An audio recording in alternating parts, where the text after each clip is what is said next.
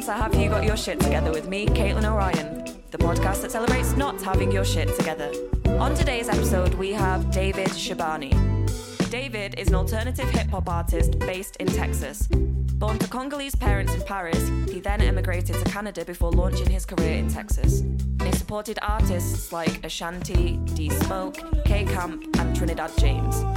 It was great to sit and chat to him ahead of his homecoming tour in Texas. Here's David.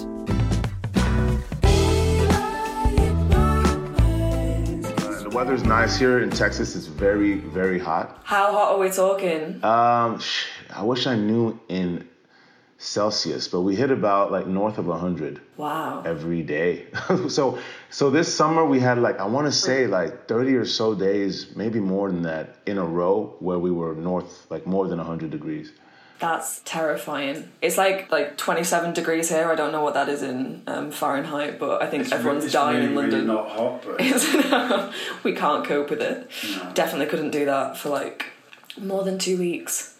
When you open your door, I want to say in the morning, let's say 10 a.m., 11 a.m., it feels like you opened up an oven. You know, when you're like opening up your oven, and it really feels like the air is just hitting you in the face with heat. Oh my God. Yeah, I was in New York like a month ago. Like we landed in and then like when the plane doors opened, it was like a different heat that I've ever experienced. I felt like I'd stepped out of a shower and it was like muggy as hell. Yeah. It's crazy. I don't know how you guys cope with that. I ask myself that sometimes too. I played sports when I was younger too. I ran track and I played American football like outside, and I'm like, I don't even know how we did that.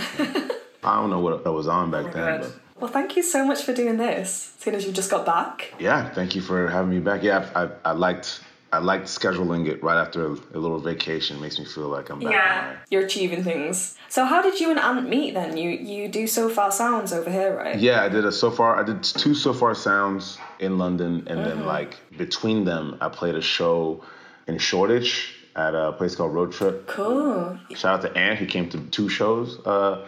So then, yeah, we stayed connected. It was pretty cool. That's cool. So on a scale of shit to together, how are you feeling today? Okay, that's a good question. On a scale from shit to together, I want to say today in particular, I'm feeling pretty together. So closer to together than shit. Yeah, I have like a pretty eventful September planned. I have another So Far show here actually this weekend. In Texas? Down here in Austin. So after that, in about 2-3 weeks, I'm doing a Texas tour. And then we're doing one date in Canada. So I'm playing Houston, Dallas, San Antonio, and Austin. Wow. And the following week, I'm playing one date in Canada and Montreal. So you've got plans. When I have things like planned like that, moving like that, I feel pretty good. Yeah. I feel like there's something to look forward to. And so that's what makes me feel like, pretty together. Yeah. So am I right in thinking you're from Canada? Yeah, so my upbringing it gets confusing. That's what people always ask. Are you from Canada? With like a question mark. But so, my entire family's from Congo, the Democratic Republic of Congo, formerly known as Zaire. And so I was born in France. So my mother left Congo. I was born in France, but I was just there as a baby. And so once I was like maybe 1 year old, we moved to Montreal, Quebec. And so I lived in Montreal for quite some time until I was about 9, and then we moved to Texas. So. Oh wow, okay. Because I was going to ask how you ended up there. Yeah, so I am originally, my original citizenship is Canadian, but I have lived the majority of my life in Texas. So. Yeah. But we did in the summers. We always went back to Canada. My family that was in Montreal eventually they moved to Toronto. And so we were moving back. We were going back and forth a lot. And then in middle school, I spent a year in Toronto with my my other family, my aunt and my cousins. And so I've always felt still Canadian, I've always had that connection still. But my predominant home is Texas. Yeah. Do you go back to France at all? Yeah, I go back to France every now and then. Congolese people, you'd be hard pressed to find a Congolese person that doesn't have family in Paris, or in France, so we're pretty deep out there. So I go back there pretty often for to see family, or maybe there's a wedding going on. Sometimes maybe something more unfortunate, but it might be a funeral going on. But there's always some kind of family affairs going on in Paris. So I do go back to Paris pretty often. I'd say like every year, every other year or so. But I do feel that way about London as well, in terms of like, it's a very diverse city. I think it's probably the most diverse city I personally visited. And so I have a lot of family in London as well. And so, I feel that way. I mean, I've been to London for weddings and, other family gatherings as well. London is nice. It's very large. And it's large. Even for being in America, I find that all the cities in America are huge. Yeah, we do have. But maybe it's like height of buildings. Yeah, we do have big cities and giant buildings. I agree. But I do think that, like, particularly in Texas, for example, our cities are big, like Texas, like Dallas, Houston, but they're very spaced out. Like, so there's a lot of space between where the main population is, if that makes sense. I feel like when I'm in London, there's not much. It's like it's populated. So what does having your shit together mean to you then? Yeah, I mean, it means something to me that it might mean differently to other people. But I think two things. I think, one, if you're on some kind of path or some kind of journey or doing what you want to do, like what you actually enjoy doing or want to do, if that makes sense, or if you're at least like headed that way or you think you're headed that way, I think that is a form of having your shit together. But I think another version of that also is, and it might come off as unfortunate that we live in such a like monetarily focused society, but I've always felt like if you got your bills paid, you have your shit together. You know what I'm saying? Like if everything is, if you have a certain level of self-dependency and everything is taken care of, and you have your shit together, you might not be able to move like some people do on Instagram with, bottle popping and taking jets everywhere and whatnot. But if your shit is taken care of and you're living a life that you want to live or headed that way, I think it's as simple as that. Yeah, it's like the pursual of something, isn't it? I remember like reading something that was like, if you just clicked your fingers and you got to the top of the mountain, then you'd probably feel quite unsatisfied. It's like literally the journey and every day is the thing that makes you happy because you know that you're pursuing the goal. Yeah. And that's the thing that drives people. 100%. It's general. Yeah. It's actually the pursuit of happiness, it is, isn't it? For lack of cliche, but it's definitely like if you're after it, then that's what makes it cool, I think. So when did you get into music then? I started rapping, like writing raps when I was really young. I want to say like 10 or 11. Like I said before, I moved from Quebec to Texas, so from like a French-speaking city to a English-speaking city, or country. Yeah. And so I spoke no English when we first moved to Texas. Wow. So they just threw me into the lion's den. I spoke zero English. Oh my God. My brother's a little older than me when we moved, so he kind of had it just because I don't know, he watched a lot of movies, listened to a lot of hip-hop.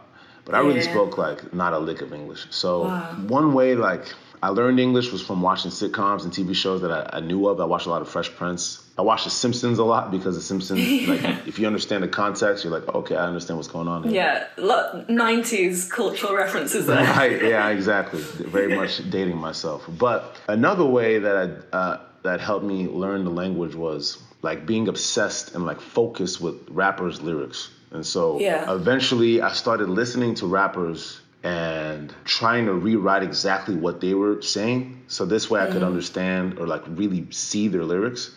And so when I was writing, I would write other rappers, the rappers that did the most, or at least started with, was Nas, Method Man, and Redman in particular. Those rappers, I would write back their lyrics. And over time, doing that to learn words and being, really kind of encapsulate myself in like vocabulary. Yeah. It helped me learn English, but it also made me feel like, I could do this myself. You know what I'm saying? So I started writing my own words and lyrics and whatnot and rhymes. And that's what got me into like just writing raps and making songs and, just being in that environment. But over time, that's when I want to say like I picked up how to rap. But when it comes to like professional rapping, when I was in college is when I started playing shows, playing at bars and venues and moving in that way. And I want to say that was around 2000. Damn, that was a long time ago. That was around like 2011 or so, 12. Yeah, that's when I started playing shows, doing open mics, just like actively being out. Yeah.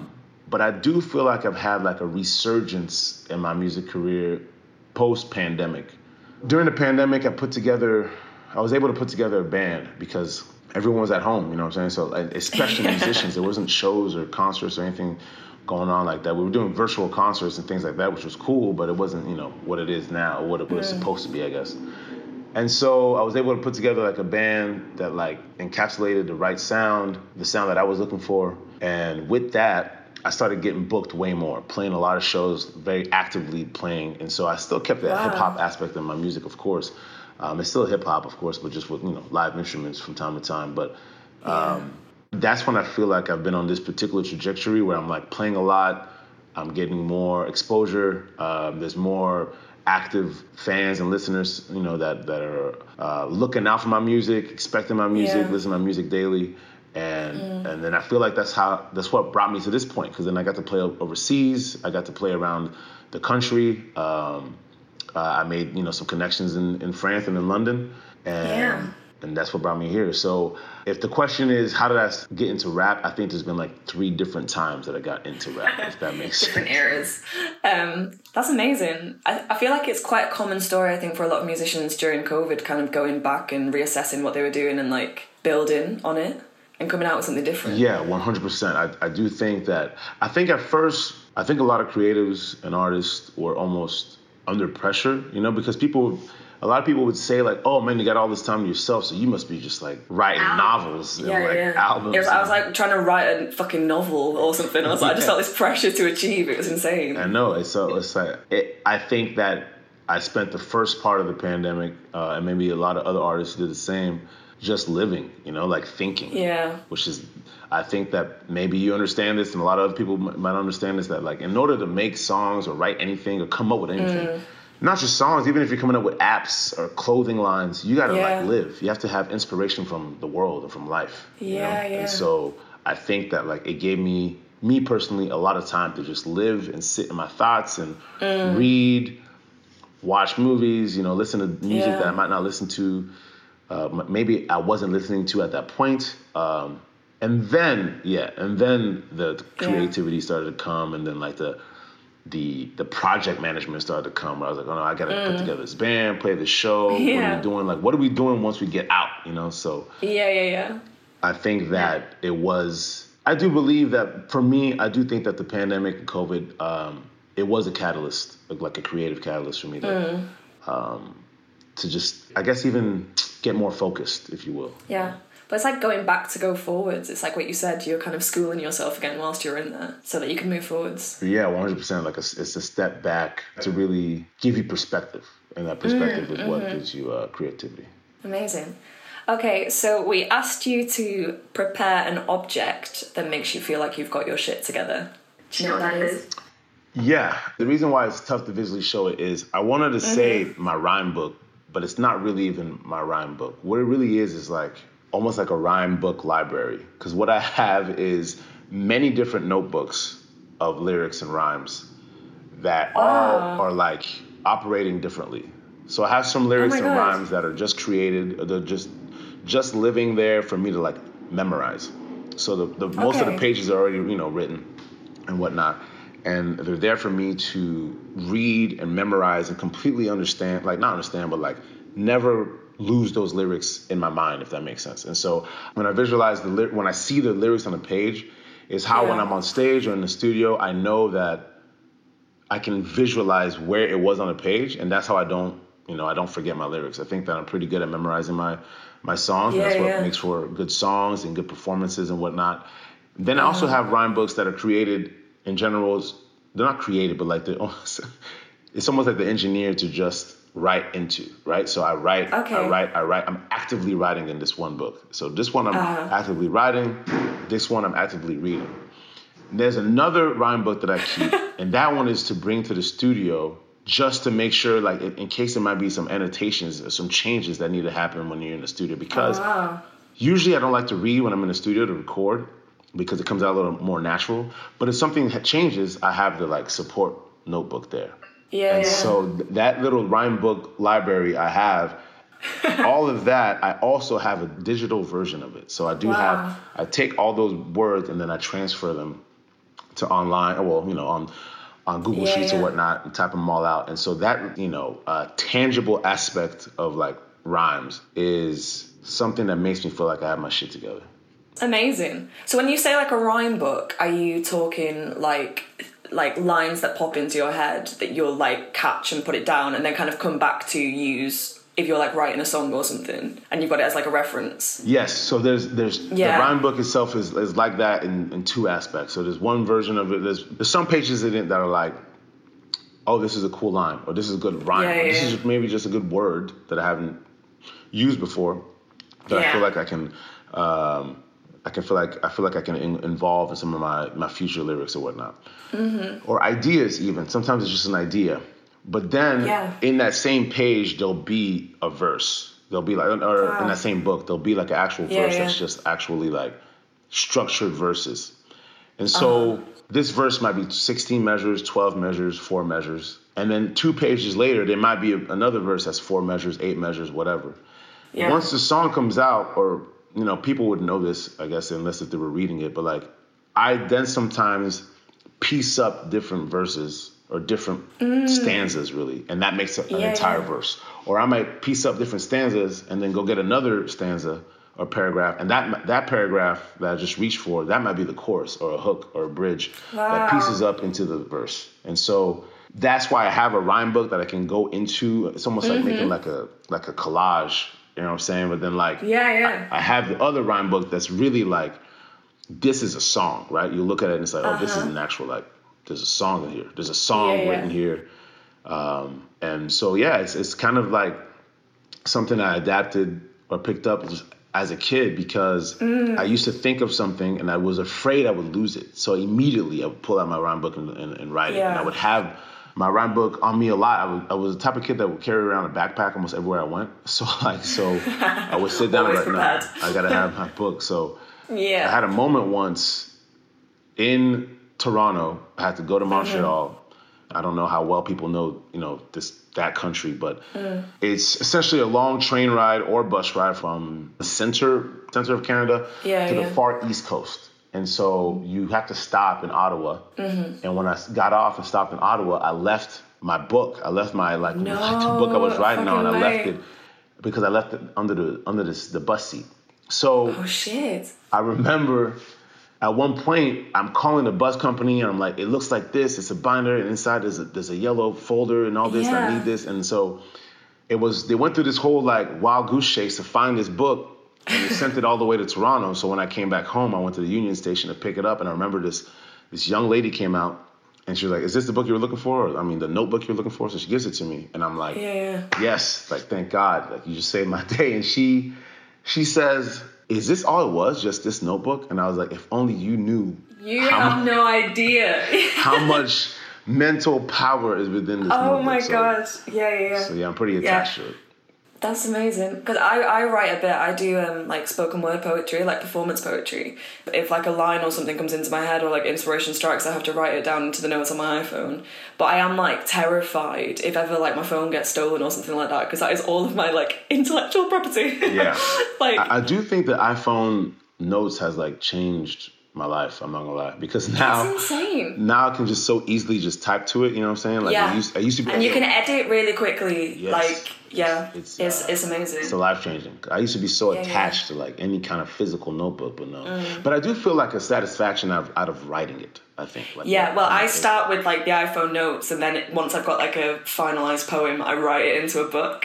That's like my process of doing it. Yeah, that's what you call, a merge of technology right there.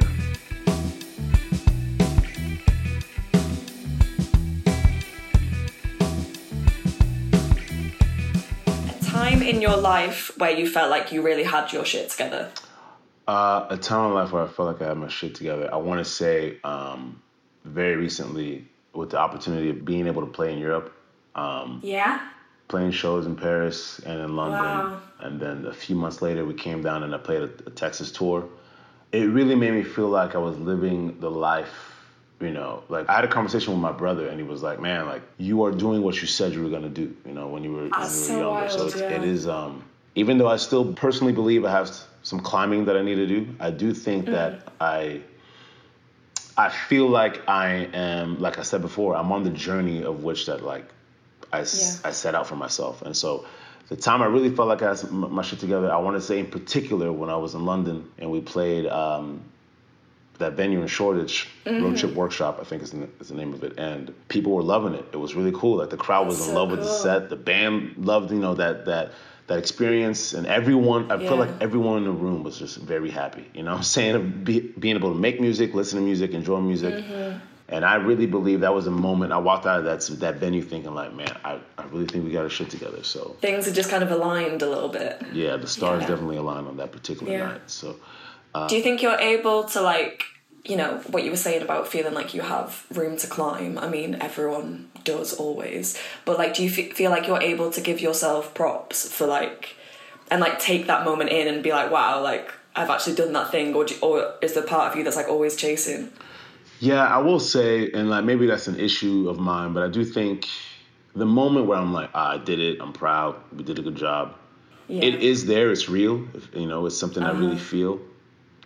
It is a little short-lived. I think that, like, maybe even the next day I'm already thinking about, like, what are the next moves we need to do? You know, like, or also I'm already, like, critiquing what we did last night. You know what I'm saying? Like, did we do this set correctly? Like, did we finish? Did we close correctly? Like, did we get the right amount of media that we needed to do? How are we gonna post this and share this? How are we gonna capitalize on this particular night or show or venue or time?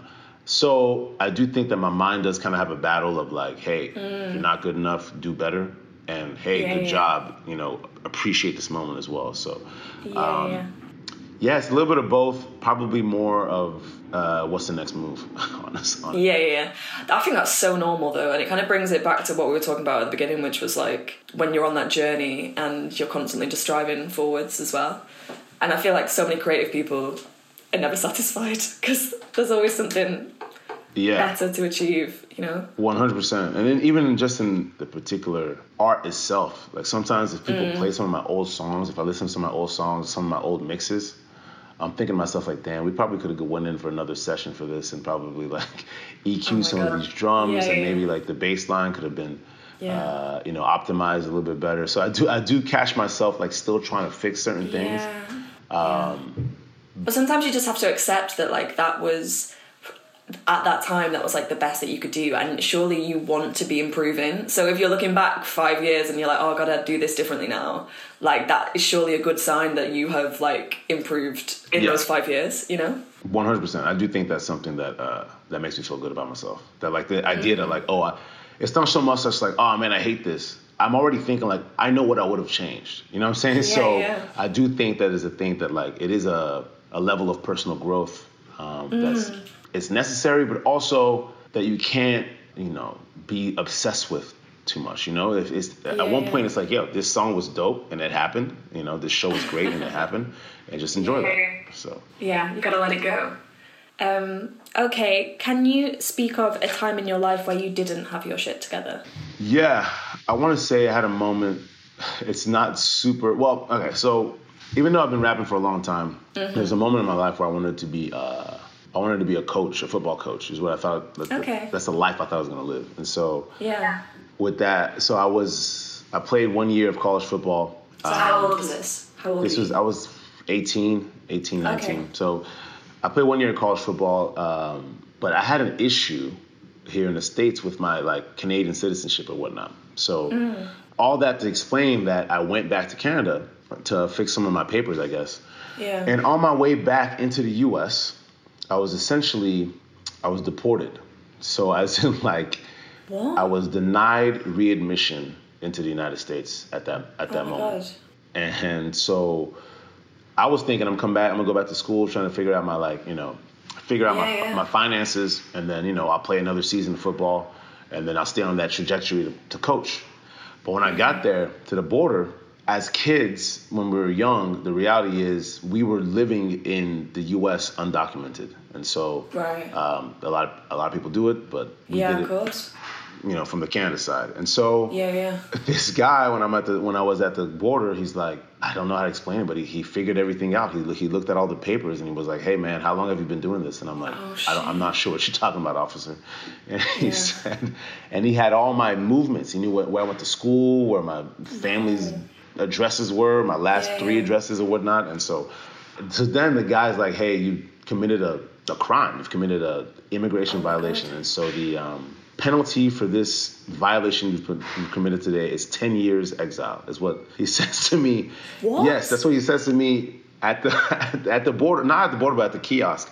And so he's like, oh my God, that is such a heavy thing to drop. And I'm like, he's like, yeah, 10 years exile, so go ahead and sit over there. You know, we'll get the paperwork done. I'm like, okay. I'm like, relax. I was like, yeah. At one point, my knees buckled, but then I'm like, no, relax. What do we need to do to get to not make this happen? You know, so I'm trying to have a conversation with the cops, essentially, they're like border cops. Oh my God, yeah. And the guy, he puts me on my seat, in my chair, puts my hand behind my back. I'm like, yo, this is happening. I'm actually getting essentially kicked out of the U.S.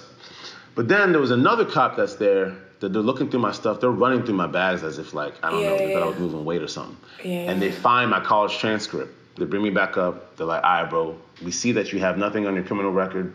You're just trying to go back to school. Yeah. So we're going to act as if today didn't happen. You do have to go back to Canada. But when your papers are back in order, you can come back. And so I spent like a year and a half in Canada. And, like, the moment, though, that they let me leave, I had just enough money for the bus fare back. Like, for the bus fare back from Buffalo back to Toronto. I had just enough cash for that. And then when I got back to the Union Station, I took the city bus to get back to my aunt's crib. Thankfully, my aunt was still living up there. But that particular moment of me going back home, like going back into Canada, in my mind, I was like, damn, I don't know what kind of life I'm about to live. You know what I'm saying? I didn't really feel like I had my shit together because I'm like, I guess I had this whole, like, well, you hadn't even, like, visualized it, like... Yeah, I had this whole, like... You were going back to America. What? Yeah. It wasn't going to happen. But that particular time, that day, that time, that moment is what got me back into music. Because I was like, I don't think coaching is it, football is it for me, you know, because I was so obsessed with, like, playing more seasons, which I could have, but I lost the season pretty much. And I was like, I don't know if I'm going to be able to get my same mental shapes and mental motivation that I needed. And I went back and just focused on just writing a million pages of lyrics and rhymes and whatnot. And that moment where I felt like I didn't have my shit together, I think, like, slingshotted me into getting my shit together. Yeah. I mean, amazing that it did, but, like, oh my God, like, did you have any awareness of how, like, you say it took a year, did you know how long the papers were going to take or anything like that, or were you just kind of... Nah, I had hope. Oh my God. I hoped it was, like, at least a year because I didn't want to lose more years of school, but it was just kind of in my mind. It's like, hey, if the papers come through, they come through. I don't know, because submitted them a long time ago. That's the thing. We submitted those when I was, you know, like a child still, so... but yeah, I will say that moment where the guy was like, yeah, man, he said it so nonchalantly, like, 10 years exile, so yeah, go ahead and sit down over there. I was like, fucking yo, relax, man. 10 years is a big number. And 10 years was crazy because that's like, that would have almost been about like 2 years from now, like 2 years ago. Oh my God. You know what I'm saying? Almost like that would have been like, that would be me coming back into the States. Yeah. And so 10 years is a while. But I mean, dodge that bullet, so we're good. Oh my God, that's insane. So what was it like that got you through then, music, and refinding that? You know, what it was like, I just had so much time to myself. Like, I lived in my auntie's, I lived in my auntie's crib, but like I spent most of the time in the basement. So I was in the basement by myself. I worked nights. Yeah. You know, I took the bus everywhere. So all I did was write on the bus. All I had was my rhyme book and then like my iPod.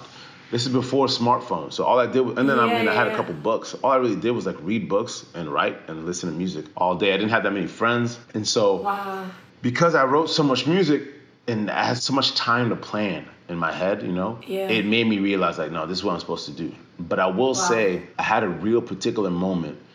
One of my favorite artists, Lupe Fiasco, came to perform in Toronto. And it was the first time I like bought my own ticket and went to a concert really like ever in my life. So I went to this rap show by myself, solo dolo, no, you know, I was like, I gotta go see this artist that I like.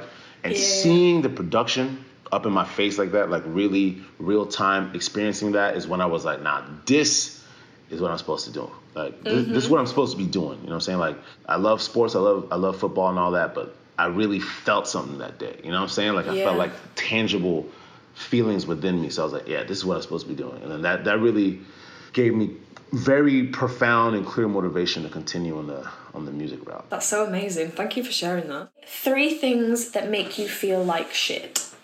Yeah, I have a few.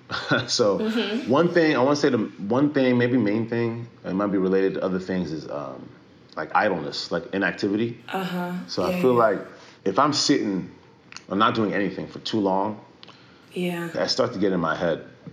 You know, I start to almost like judge myself in my head as in like, I should be productive. I should do something today or something with the day or move around somehow or somehow create some kind of activity, even if it's just planning or doing movement, you know.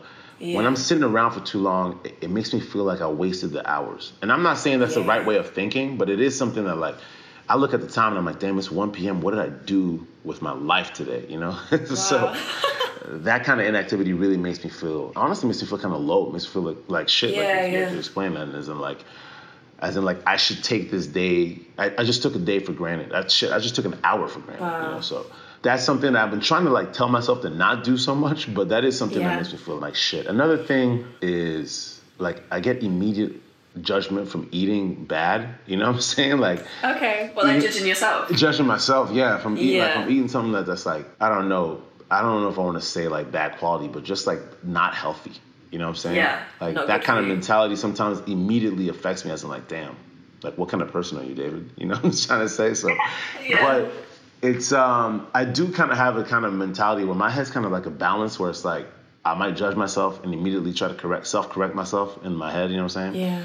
But those are things that make me feel like shit. But one thing that I think is really about like the times we live in is if I take too long to respond to someone, like via text message or email, I go on this whole self-spiral of like, damn. I do this. It's like the anxiety like eats me up to the point where I like leave it for longer and then it gets worse because I'm like ashamed of the fact that I didn't respond. Also, I have to tell myself like I'm fine if people take time to respond to me. I don't know why I put this pressure on myself that I'm like, you're a shit person for not replying to your friend. That's exactly how my mind works. It's wild. If I go like let's say I went a day without responding, then I won't know what to say. Like I won't be able to be like, yo, damn, sorry I didn't text you. It took a whole day. So then I'm like, shit, I got to think about what I'm going to say.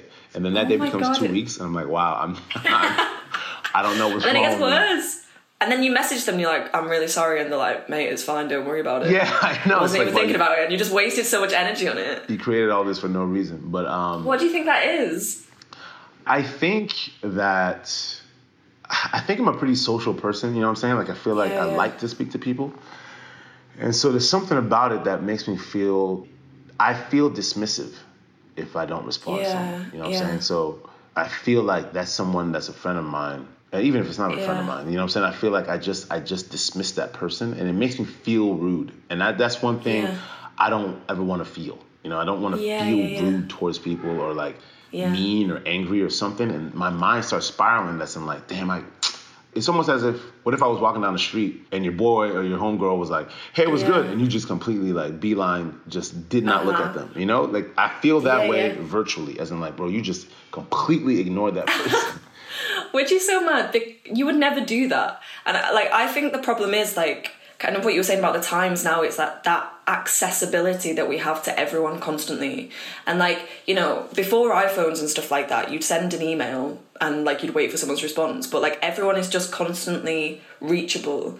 And because like we have our phones on us constantly, we know that other people have their phones on them constantly, so therefore you feel more ignored because you know that they probably could just text you. Right. But that's not normal. Yeah, and then it's worse when you see that person and you're checking your phone and like, oh wow, so you use your phone. And it's like, nah, I'm sorry. But I do think that we have an accessibility issue these days. Yeah. Like it's almost like we should have like hours where, because back in the day, you know, you call somebody. So there's only certain times I can actually call you. But now, even now, I might think of something. I'm like, oh, let me send this text message to my friend or this engineer or anybody. It's like 1 a.m. And it's like... And it's on your mind. I do it to Ant all the time with this fucking podcast because obviously we're working together. And like, for both of us, I think we just assume that we're both accessible all the time. And then it's like 10:30 p.m. and we're both talking about this podcast. And then I can't sleep because my mind's just like buzzing off it. Like, it's like having boundaries around it, isn't it?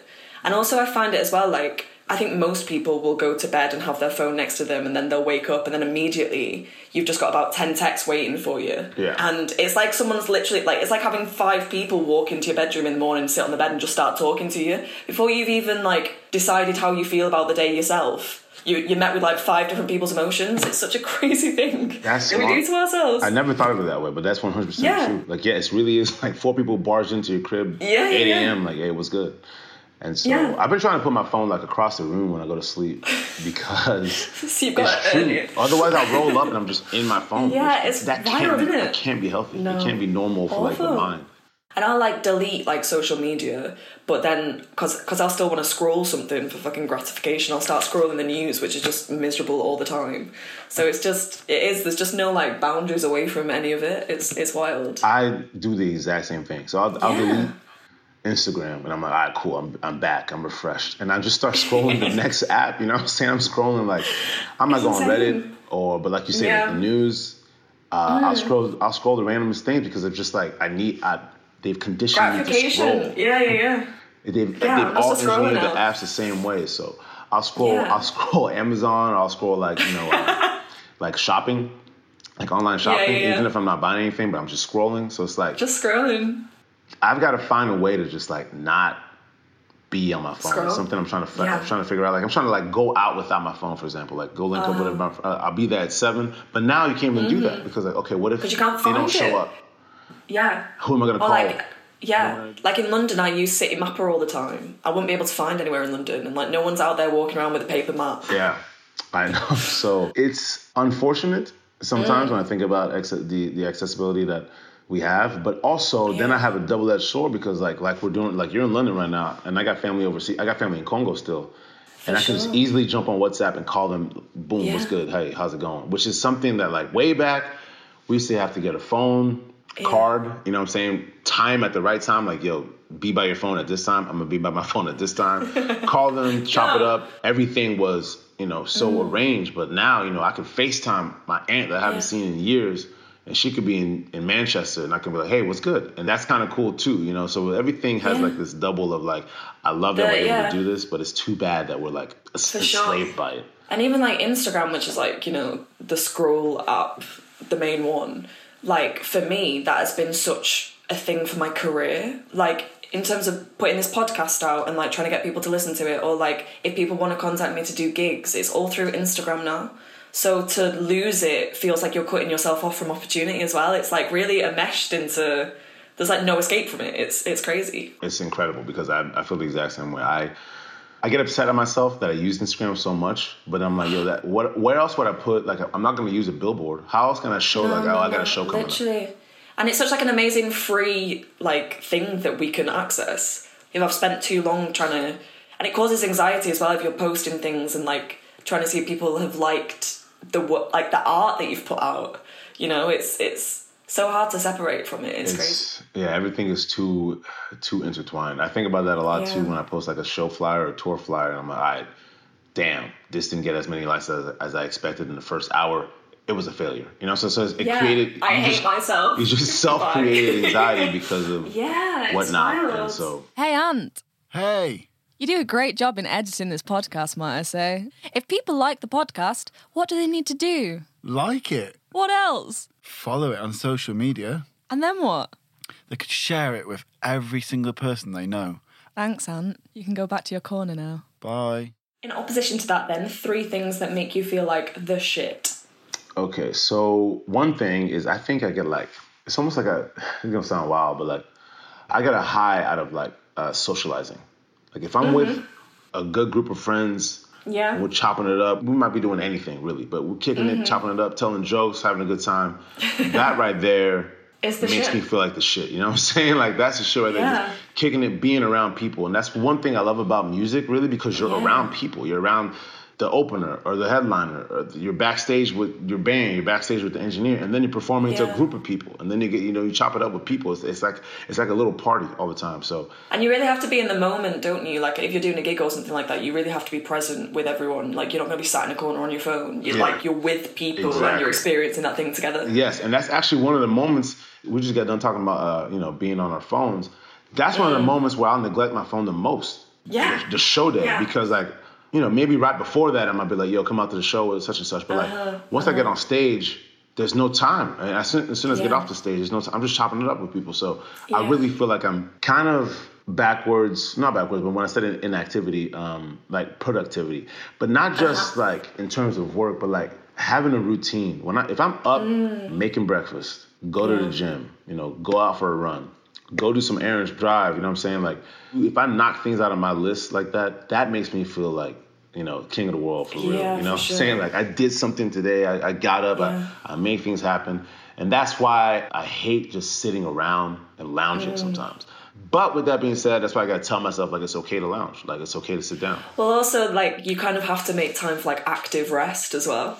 Like, and really, because I think there's a difference between, like, sitting watching TV or scrolling. That's kind of, like, grey time. But if you're, like, reading a book or, like, nourishing yourself and listening to music or something like that, that's, like, active rest, which is necessary. The one thing I do for active rest is actually just go outside and sit. Like, I'm not even with a book and not even with music. Literally sit and just, like, notice things. I grow a lot of plants, so I tend to just. I can see in the corner actually. There's some good plants stuff. The vegetation here, but this sounds like very naturalistic, but I do love to sit around the plants. For real, like so really just notice them because it is a form of art itself too. It's almost like you're going to like a plant museum. So just being around it, like that's a form of active resting that I've been trying to get myself to do more often. But one thing that does make me feel good is just general productivity, like moving around, being active. And my third thing I will say, which might be predictable, is the act of making music. Like when I'm writing, like actually writing in the lyrics, or if I'm in a studio and I'm actually like recording the lyrics or being on stage, performing the songs, or even like at rehearsal. Some band members, some musicians out there get tired of rehearsal.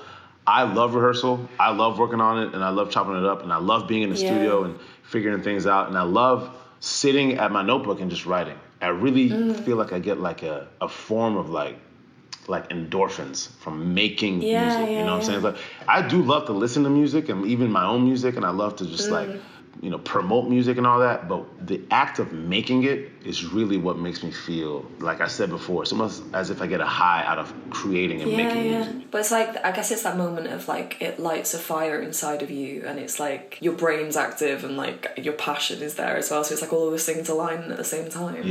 I wish I could like see my brain, like, you know what I'm saying, like see the connectivity while this happening, because I do think that like I have moments where I have writer's block and I'm walking around, I can't think of anything, and I'm sure that happens to like anyone, and then not just in the form of art, but even in forms of just like making things, or just if you're an accountant, if you're in sales, or you might have a block in terms of like your mind just might have a block. But sometimes I get to my notebook or I get to my iPhone notes or whatever it is, and the creativity just pours out of me, and I'm like, oh, we should do this, I'm gonna do this, I'm gonna do that. And that's when I'm really like on active mode, and it really feels good. It makes me have like a great day. It makes me happy. I love when that happens.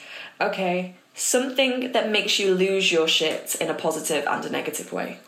One thing that like in a positive way, and it's related to what I mentioned before, but what I love, merging different groups of friends. You know what I'm saying? Nice. I'm like, I know these people from music. I might know them from college. These are my hometown friends or my family members, my cousins.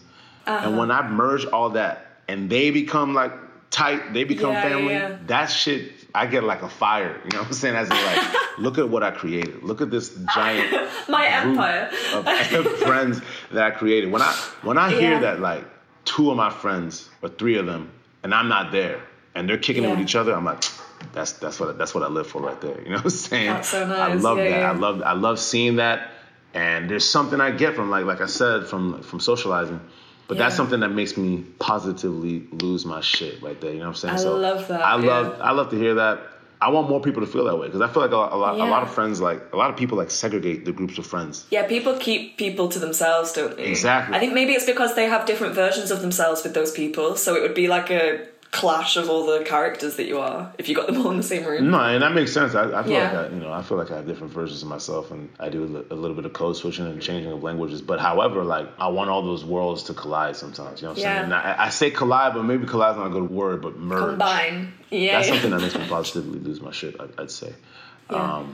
Now, on the negative aspect, I get mad at myself for being mad, if that makes sense. You know what I'm saying? So like, if I let myself get upset or get mad or get angry, that in and itself makes me mad. So I lose my shit when I let negative things dwell in my mind for too long. If I'm upset, if I'm angry about something, I get stressed out from the fact that I let that make me mad. And so I like to live a very peaceful life, a very, easygoing, chill type personality. And one thing that I will say makes me lose my shit is just having a bad day. Like, I'll be at the end of I'll tell myself, like, how'd you let that happen to you? You know what I'm saying? Like, how'd you let that affect you in such a negative way? So, yeah, it's funny because I guess being mad is already losing your shit. Yeah. But being mad at being mad is what I'm referring to. God, that's interesting. I feel like from the answers that you're giving, you hold yourself to very high standards because I think it's like so human to get angry about things and to be idle sometimes. Yeah, that makes sense. Yeah. I think I do a little too much of like self-correcting. But yeah, that is one thing. I mean, it's normal to be mad. I agree. When we moved from Quebec to Texas, I really hated it. Like, I was so mad. I hated how hot it was, first of all. I hated that I couldn't speak English. I couldn't make friends like that. I hated that, for one, I was obsessed with hockey when I was still in Canada, you know what I'm saying? And it wasn't really like that here yet. My God, no. So I was really upset and angry all the time. And so it became like a thing where my family would say, like, David gets mad at everything. David was always mad. David, look at him. David needs anger man. David was always mad about shit. So I'm like, I made it, like, I had a journey in my life at a young age where I'm like, you know what? I'm not going to let things make me mad. Wow. Just to prove y'all wrong, I'm not going to let things make me mad. And over time, it's created this, like, personality where I'm like, I try not to spend that kind of energy on things and be angry or be mad. I try to, like, look at the silver lining of any situation. But, like you're saying, it's human to be mad. So, like, maybe I should let myself be mad more often. I think it depends, doesn't it? I mean, it sounds like such an amazing quality to be able to see the positive in any situation. I read something that, like, anger is your body letting you know that a boundary has been crossed. So I think sometimes it's useful to like hold on to that as well. Because I think sometimes I mistake anger for, like, being upset, and it's a different feeling. I've kind of had to, like, train myself to know when I'm angry as opposed to when I'm sad. Yeah, that's a really good point, because I think I had that issue too. Where, like, am I really angry, or are you just, like, sad about the situation? Or are you upset about the situation?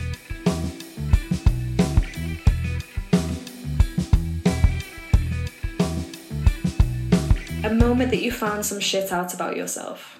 I want to say that I went to, like, maybe one, but one that really stuck with me, a therapy session, and I went a long time in my life without having therapy. And when I was in it, I was explaining myself to this therapist, and it hit me that I have a pretty profound level of anxiety, I think. And I think the issue, like, well, my form of anxiety, I think a lot of people have it, but I'm saying, like, is, like I said before, that I don't like to get mad. There's a part in my mind that if I'm having a bad day, or if I'm upset, or if I'm angry, there's a part of my mind that tells me, like, who are you to be angry? Like, who are you to have a bad day? Look at your life, like, the audacity you have to have a bad day. And so, almost like it's a constant battle of, I need to be grateful for this, and I shouldn't be mad at such and such or whatnot. And I say that because, my entire family, we're all immigrants. So my mother came from Congo. And so I feel like I'm only a few years removed from that. Yeah. And so when I think about the life I live here with, like, the level of comfort that we might have, I compare myself to everyone in the world. Like, I walk around, compare myself to everyone in the world. I'm like, well, what if you lived this life? And what if you were over there? Like, imagine that. Imagine if you were still in Congo like your mother was, or some of your cousins are. And so because of that, if I have a silly, shitty day at work or something, if I step off the stage and I'm like, man, I'm tired because of this travel. I'm tired of this layover was too long, or something like that. You know what I'm saying? Like, I start to almost, like, hate myself in my mind, because I'm like, I can't believe you're complaining about something like this. And so I found out when I was chopping it up with this therapist that, like, I don't let myself feel certain emotions. And I think that if I did, I would have less anxiety. I would think less. And because I'm always trying to correct what's going on, or self-correct, or really trying to, like, change, improve, I'm always trying to improve myself in a situation. I don't spend enough time basking myself in the natural emotion that I might have, And so, and I think it's because I spend a lot of time comparing myself to I don't know how to explain. It sounds like I said everyone, but I'm trying to say like people who are less fortunate. You know what I'm trying to say? Yeah, of course. And so I think that so much, that is something that I found out of myself, that me being too aware of everything outside of my own life is what has created a certain level of anxiety in my mind. So I think everyone kind of has a certain level of anxiety. Yeah, I think so. And I think, everything that you've just explained completely makes sense as to why you would feel like that. And I think when like emotions are so much like you push them down and you try to avoid them, but they just kind of sprout out in different places anyway because they want to be felt. But yeah, I think it kind of ties back to that thing of what you were saying about like holding yourself to like a high standard and stuff like that, and just being kind to yourself, isn't it, in those moments, without the self-judgment, if you can, of like allowing yourself to feel that thing and it to be valid as well. I think, something else that like from what we're talking about that like I feel like I found out about myself is I think that, and we mentioned this really early on, I think I'm just now starting to feel proud of myself, I think. I think that like when I was younger, or not even younger, just before, even if I achieved something, it's almost as if I was supposed to. You know what I'm saying? Like, right, I did this, I'm like, I should have done that anyways. I did this, that should have came anyways. And it took a long time for me to be like, yo, pat yourself on the back, you just accomplished something really cool, something really dope. And I think, I'm not sure where it all stems from. Like I said, it might be because of my upbringing, my family and all that. I do feel like I'm pretty privileged and pretty blessed an aspect where like just because I live here, just from being brought here from my family, by my mother rather. And I think that because I'm blessed, sometimes I don't look at it the same way, but I'm just now starting to really be like, yo, I'm proud of myself. I'm doing things the right way, or doing things that I wanted to do. Oh my God, yeah. I think I used to value other people's validation too much. Like if my brother was like, hey, good job, I'm like, damn, that means I did a good job. You know what I'm saying? If my boys are like, yo, good job, this song is dope, like, damn, that means you did a good job. But I'm just now being able to tell myself like, yo, you that man, bro, you the shit. You know what I'm saying? That's amazing. And I think it's given me a different perspective on life. That's so good. That way. Well, it's kind of like what you were saying about when you were doing that gig in London, you were kind of able to give yourself the props for that moment. From what I'm hearing, like, it's not a normal journey that you've been on to the achievements that you've made. Like, not everyone's doing that. There's something in you that is achieving that. Yeah, that's true. Yeah, thank you for that. It means a lot to me. Appreciate it. But yeah. That's the external validation for you. That's validation. It's still there. But yeah, I mean, it's cool. I think that, it's crazy. I've only been to therapy maybe twice. I know people that do it weekly. It does... And therapy is one thing, but like just talking to people, you know what I'm saying? Like really breaking. 100%. A lot of men in my life, we don't deep dive enough. Like we chop it up and it's always like surface level, but we don't really like empty our emotions on people, And once you do that is when you find some shit out about yourself, like like you asked. So it's like, I want to suggest to everyone, like talk to somebody. Therapy is dope too, but like go talk to someone, have a real conversation. And you're going to find things about yourself. And it's that thing of like, people say, hey, how are you? And people are like, yeah, okay. But then if you say it twice, how are you again? That's when you get the actual answer. 100%. Like, yeah. Okay, shittest piece of advice you received? Shittiest piece of advice I received, I want to say, is when people say, if you do something you love, you'll never work a day in your life again, or something like that. Oh, right? yeah. And it's like that, I think it's almost like the opposite. So I think that like, if you find something you love and it's for work, you'll end up constantly working, like all the time. That's so true. You won't be able to switch off from it. Yeah, you won't even have hours. Like you'll just constantly be working all the time. Like I wake up and immediately it's like, you're essentially always working. The thing that I will say to refute that shitty piece of advice is if you do something you love, then you'll enjoy working. So you'll be working all the time, but you'll really enjoy it. You'll feel rewarded by it. You'll love your work, and I would encourage and I would love for everyone to find the work that they really love to do, because then you're going to love doing it. But this idea that like you won't work a day in life, like, nah, it's still work. Work is work. Work is always going to be work. Love it, find something that you love. I wish that for everyone in the world. I wish that everyone could actually be doing what they want to do.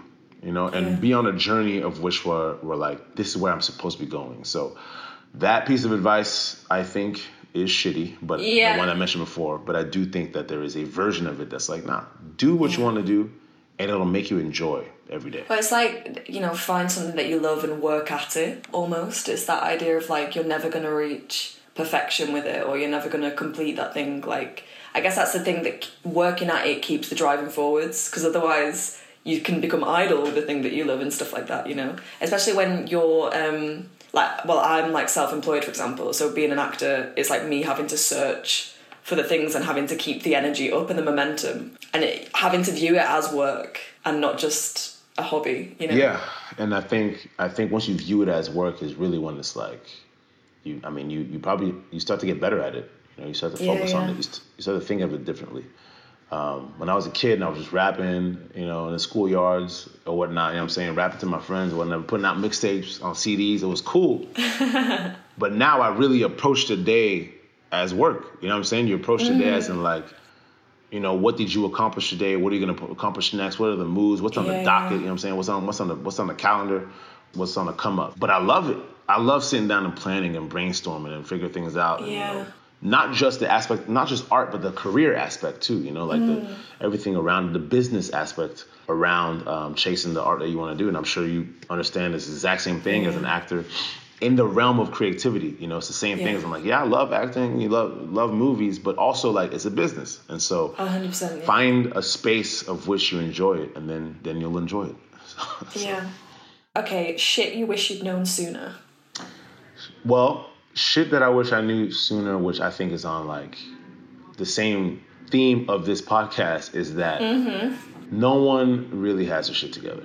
I mean, no one has it together as well as they may appear, I think. So I think that, like, if I knew that sooner, I think I spent a lot of time in my life comparing myself to like everyone around me or close to me, or even people I didn't know, like people from very far that might be in the same industry, or even if not, just like if they're just living a life that I look at them living their life and I'm like, damn, he's doing well, she's doing it right, and we don't know none of that. Like the same way I mentioned before that everything is surface level when we have conversations, everything is the signaling theory. Like people have clothes on for you to see what they're wearing, and they might have a car for you to see what they're driving, and they have a house. That particular house, that particular apartment is there for you to look at, so you can see that. However, you don't know what's in there. You know what I'm saying? So you can't let yourself get stressed out of just the surface of something. And so I think that if I had known that sooner in my life, and which is okay, it's okay that I found it out later on too. But if I had known that sooner in my life, I think that I would understand. I would have been less hard on myself. I would have been less hard on myself if I was like, nah, but everybody's in the same game. And I think I went to school over there. I mean, in Dallas, Fort Worth, and I was in a town called Euless, Texas. But my high school was in a very affluent, very rich neighborhood. And I remember as a kid, like I'm on free lunch, and this kid right next to me drove to school in a Mercedes-Benz, like sitting right next to me. You know what I'm saying? And the life that they live, I'm in an apartment. Me and my two brothers, we share the same room. Yeah. I go to this kid's house. It's one kid. The house has 6 bedrooms. And I'm thinking to myself, like, damn, this is a life. Like, look at their lives. Yeah. But the more and more I grew, the older I got, I realized I would never trade anything that they, like, with me, like, my life with them at any aspect. Because of how they lived their life and how I lived my life, how satisfied I was with what I lived or how I am today. Like, everything that I've had, everything I've gone through created the person I am today. You know what I'm saying? So even besides that, though, everybody has their own issues. So you wouldn't trade your shit with her shit or his shit. No one would trade it. You know what I'm saying? It's not worth it. So I'm saying, like, if I had known that, I would have been less hard on myself. I would have enjoyed days differently, I think. But I'm glad that I've came to that realization that, like, ain't nobody got their shit together. Everybody's on the same journey. We asked you to prepare a shit shot. So that's a photo that to the outside eye looked like you had your shit together, but at the time that it was taken, you felt like you didn't. Yes. Let me find that shit shot for y'all, because it is, because I have a few shit shots. I love that. But right here is a shit shot of me performing during South by Southwest. Oh my God. But I remember playing a show at South by, and I opened up for Ashanti. So it was really cool. My family was hitting me up. They were hollering at me like, yo, David, you really, you know, you moving in a way that like you should have been in a way that you said you were going to move. And so everyone, I think, on the external was really happy or proud of me, and I'm thankful. And it was like they was living that life, you know what I'm saying? But that moment happened not too long from, you know, I had a day job. I got fired from my day job, and I was on unemployment for a while. I was really stressed out. I felt like I felt like a loser, honestly. You know what I'm saying? Like, I'm not trying to get too profound, but like I felt like I wasn't much almost, because I'm like, man, like what am I really doing with my life? You know, I'm living like paycheck to paycheck, and that paycheck at that moment was an unemployment paycheck, and I didn't feel very proud of myself at the time. But however, I kept it going with the music shit. You know what I'm saying? I was still playing shows, doing things I was proud of, playing the South by Southwest Music Festival, and you know, everyone was super proud of me and applauding. But in my mind, it's almost like I had like a certain level of imposter syndrome is what they call it. You know what I'm saying? Yeah, of course. And it's like that.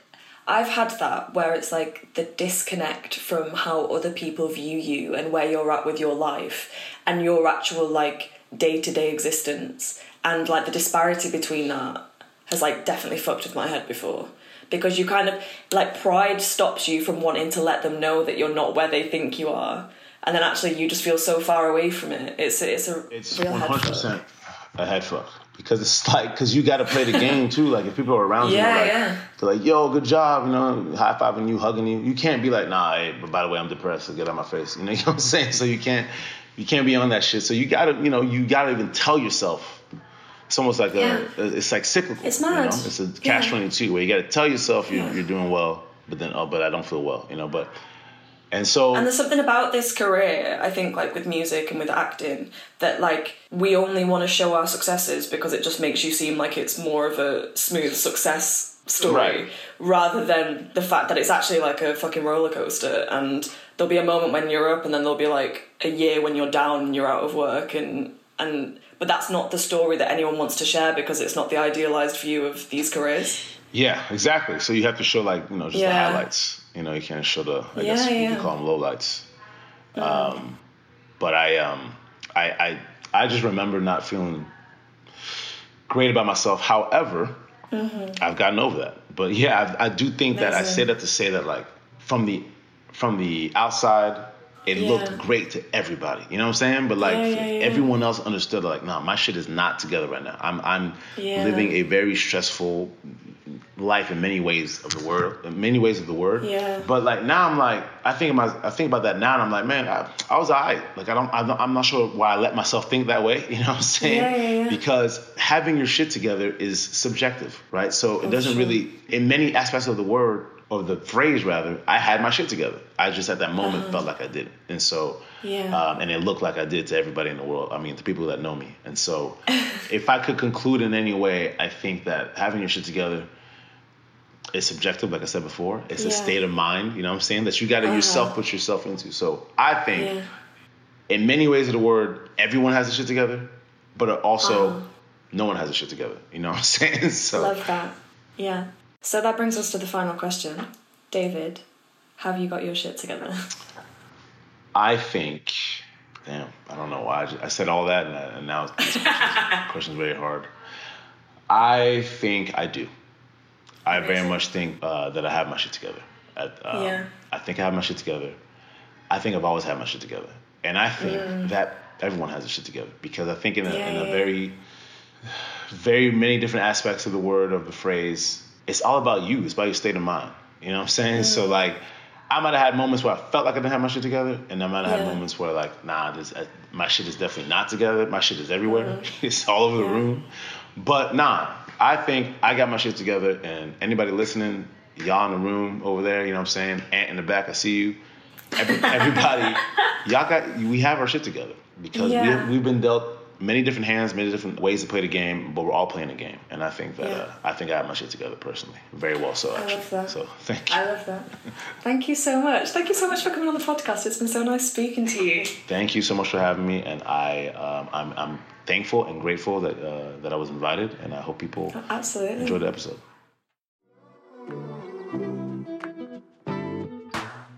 Thank you so much for listening to this episode of the podcast. This podcast is produced by Ant Hickman. The artwork is produced by Tim Saunders and the photography is by Patch Bell. A massive thank you to Cassia for letting us use their song Slow. See you on the next episode of Have You Got Your Shit Together? Now and then I'm just a little bit low. I always try to lose my mind in a conversation with you.